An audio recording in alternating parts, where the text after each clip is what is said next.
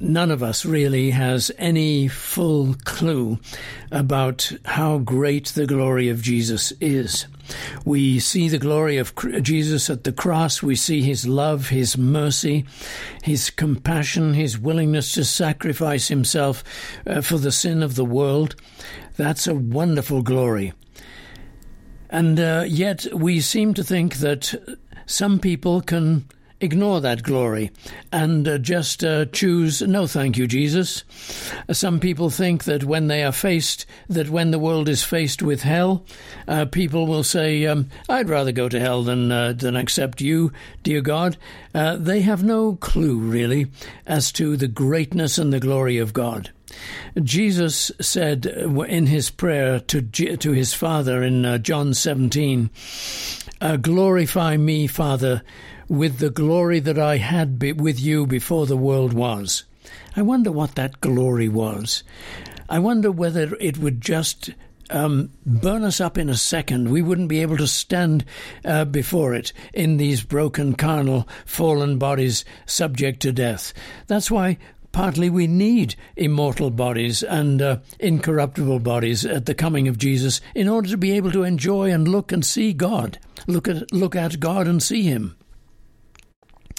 Well, I'm mentioning all this because we're at chapter 5 of Romans, and Paul is going to blow our minds in the next few verses by telling us how great and extensive the sacrifice of Christ is and applies to. You remember at the beginning of the chapter, he has declared to us that because and through Jesus Christ our Lord we have been declared innocent and we have peace with God, and we have access to the grace of the Father's home, the kindness and the love of our Heavenly Father.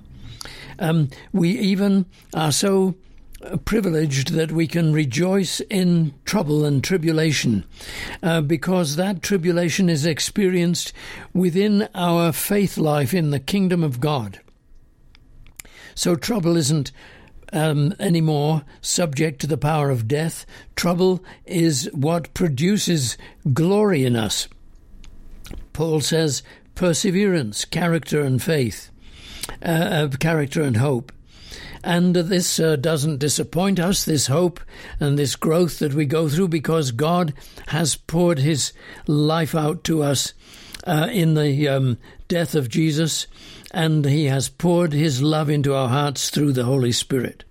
So then Paul goes on to say that all this has happened because Jesus sacrificed himself for us and reconciled us to himself when we were without strength, ungodly, sinners, and even enemies of God.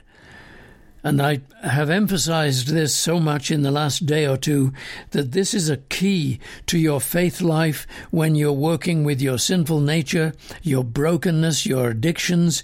You are reconciled to God even when your addictive heart is at enmity with God. Because, you see, we can rejoice in God through our Lord Jesus Christ, because it is through him we have now received the reconciliation. It wasn't through us. We didn't receive the reconciliation by our repentance, our surrender, our devotion, our commitment, our obedience, our sanctification. None of that. That follows from what we receive before we get there, and that is the reconciliation through Jesus Christ. So then Paul, as I say, is about to blow our minds, because having spent quite a bit of time talking about the very personal relationship that we now sustain or entertain or enjoy with God through Jesus Christ, then launches into the world, the whole history of the world, and talks about the salvation that Jesus Christ has brought. That's why I started this broadcast with saying, I wonder if any of us really are aware of how great and extensive and expansive is the glory of Jesus Christ.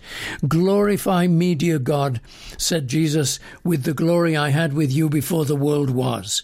We haven't yet seen that glory, and when we do see it in the judgment, it will be so awe-inspiring, so persuasive, so irresistible that no one will be able to say, no, thank you. Everybody will be melted by that love.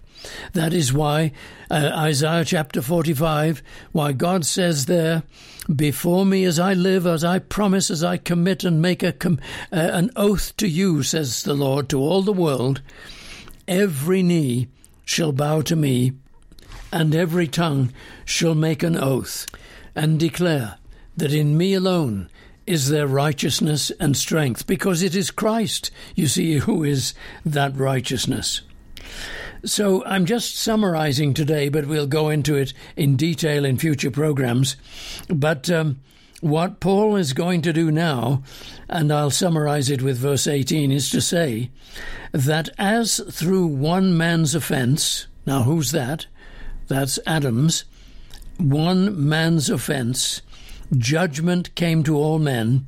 In other words, the sin of Adam came upon, the judgment for the sin of Adam came upon the whole world. All of us came under that judgment because all of us are human beings flowing from Adam. Through one man's offense, judgment came to all men. And of course we see that, don't we? There's nobody that does not sin. There's nobody that does not die. Adam's sin has devastated humanity. But Paul says, as through one man's offense, so he's now saying, you see, that there's a comparison he's going to make between one man and another. What is the one man that he's talking about first off, as I just said? Adam. As through one man's judgment, as through one man's sin, judgment came upon all and resulted in condemnation. So you and I, we live in a crazy situation. We're not only sinners in our own right, we have the judgment of God upon us for Adam's sin. Because you see, he has put, that is Adam, within us, by his own sin, the seeds of death and corruption. So we're in a state of condemnation before we're ever born into this world. You say, well, that's so unfair. But wait a minute. Look at the next part of the verse. Even so, through one man's righteous act. Well, now, who's that? Well, that is Jesus Christ, of course. Through one man's righteous act, the free gift came to all men, resulting in justification of life. And so, as in Adam, everybody is under the condemnation of the law and under the condemnation of Adam's sin, so in Christ all humanity is justified. Even so, through one man's righteous act, the free gift came to all men, resulting in justification of life. And so the incredible truth of the gospel, which of course is not received very well in Christian circles, is that Jesus Christ has atoned for the sins of all the world. He has not only atoned for the sins of all the world, but also declared innocent all the world in him. Let's read the verse again. Therefore, as through one man's offense, judgment came to all men, resulting in condemnation, even so, through one man's righteous act, the free gift came to all men, resulting in justification of life. You see, the judgment for Adam's sin was condemnation and death. The judgment for Christ's righteousness was justification, the declaration of innocence, and life. This is what the extensiveness of Christ's sacrifice means. And God, through faith, will bring all mankind to that position. Not mainly in this life, but in the life to come, in the eternal judgment. For the final judgment, in addition to punishment, in addition to rewards, is also finally the ultimate reconciliation of the world. This is clear in the gospel of Jesus Christ. In Revelation chapter 5, verse 13, we see all the world, everything in heaven, everything on earth, everything under the earth, and all that is in the sea, worshipping and praising God and praising the Lamb upon the throne as one who was slain. That is so significant, because what that verse is teaching us is that the foundation of God's government to come is mercy brought about by the sacrifice of the Lamb, so that everyone in heaven and on earth and under the earth and in the sea will be praising God. Yes, of course, there will be great issues in the judgment, major issues, great sorrow, great mourning, and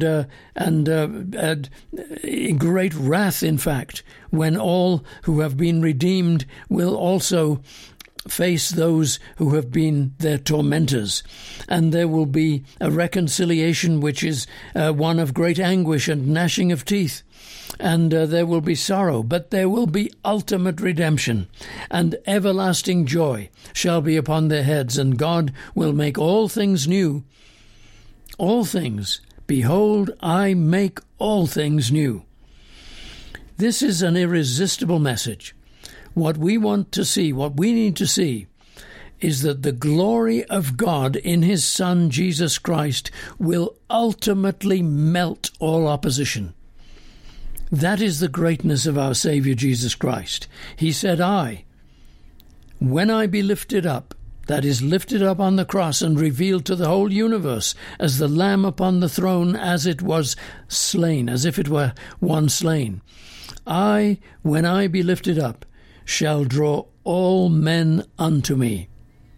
Well, it doesn't even say all men. The word men there is supplied in the Greek. What it actually says is, when I am lifted up, I shall draw all to me. Now, think of this in a personal way. You and I go through incredible trials, pain, sorrow, suffering, final death. And we didn't ask to be on this planet. No, we didn't. But we find ourselves in the mess. But Jesus reveals himself and will reveal himself and says, I know you didn't ask to be here, but I have a great argument and controversy with Satan, who says that humanity in my image simply is an impossibility. And I am asking you as a human being whom I have loved and saved to represent me, will you? And to prove to the devil that I have had mercy upon you and will save you forever. And so you and I, become God's representatives to end this great controversy between Christ and Satan, and to demonstrate Christ's victory even over Satan's evil and through the things that he does that are evil, because through those things, through our sins, he has brought us to himself.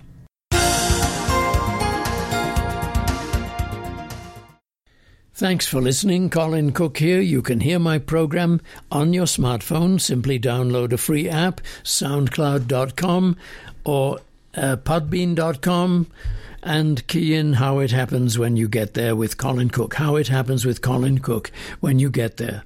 Please consider a donation, would you? The ministry needs your support to keep going. It's in its 46th year, and the radio broadcast is in its 26th year.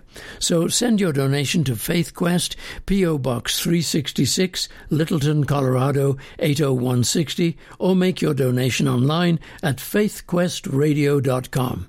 Thanks so much. I'll see you next time. Cheerio and God bless.